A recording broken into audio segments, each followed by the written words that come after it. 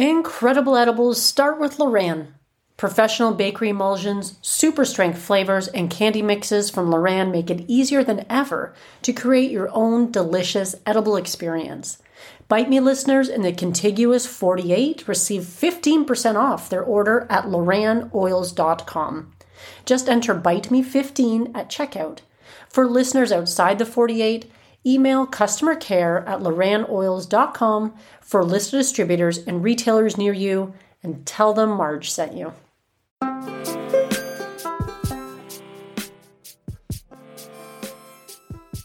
Hey everyone, welcome to Bite Me, a show all about edibles. I'm your host Marge, and if you're a first-time listener, welcome, glad you're here. And if you have been listening for a bit, I'm so glad that you're tuning back in.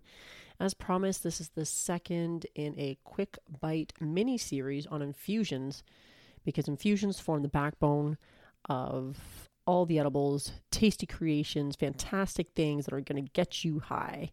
They create the backbone of all those things. So once you've mastered that, the rest of it comes pretty easy and you can take it whatever direction you want. Last week we talked about butter and coconut oil. Two of my favorites, coconut oil in particular. That's what I tend to use most often. And because of the unique properties of coconut oil, I kind of lumped it together with the butter as well. So you can go back and have a listen to that if you haven't already.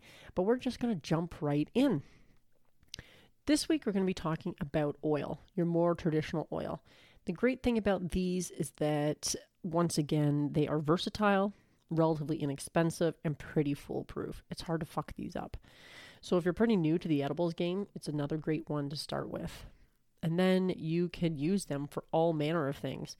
So maybe you just want to add a little olive oil to your salad dressing for a bit of a lifted dressing for later in the evening.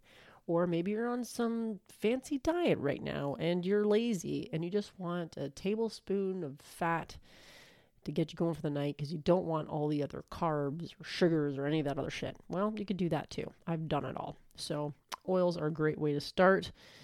And essentially, there are a couple methods to make your oil.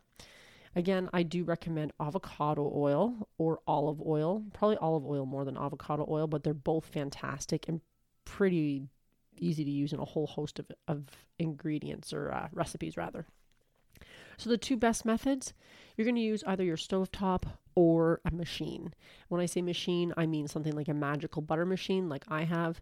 And in that case, you add your oil and your cannabis into the machine, you turn it on to the desired time or temperature rather in time, and then you walk away and that's it. But the good news is if you haven't invested in something like a magical butter machine, and I know there's a couple other machines on the market that I haven't tried, but if you're not ready to invest in something like that, I totally understand. So guess what? It's pretty damn easy to do it on your stove too. Basically what you're going to do is you pour your oil into a jar. It's often suggested a canning jar. I've done it both ways without. You pour the amount of oil that you want into your jar. Then you add the cannabis that you're adding. And of course, you've decarbed it, right? You did decarb your weed. Because if you haven't, you're skipping an important step that'll make your edibles way more potent than if you don't. So you can listen to the podcast on decarbing if you don't know what that is, or you're new to the edibles game. So a worthwhile step. Anyway, add your oil into the jar along with your cannabis, give it a stir. And then you're going to take that jar and put it in a stock pot or the biggest pot that you have. And you're going to fill that pot with water to the top of the jar, or as close to the top of the jar as you can get.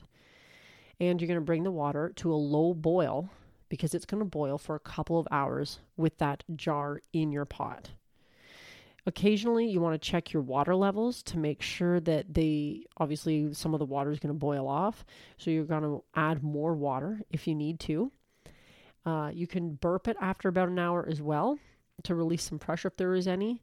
Might be worth to take it out, put it on the counter and then add back in to do that. So give it a burp after about an hour.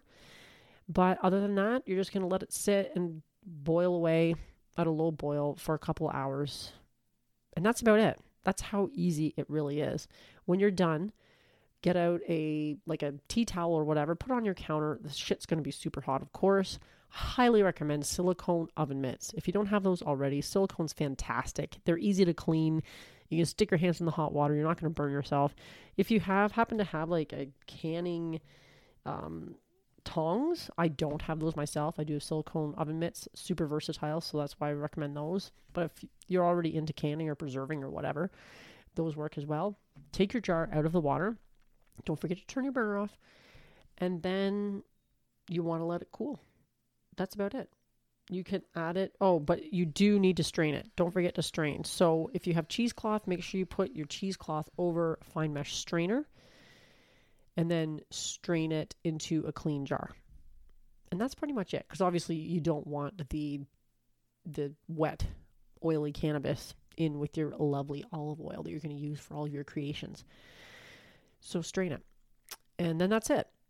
These items that you need to make this kind of thing are widely available at any local hardware store, or I'm in Canada, so we have Canadian Tire. You can go to your Canadian Tire and get any of that stuff, the silicone oven mitts, cheesecloth, the fine mesh strainer. If you don't happen to have those already, a lot of people who've been cooking for a while will have that stuff.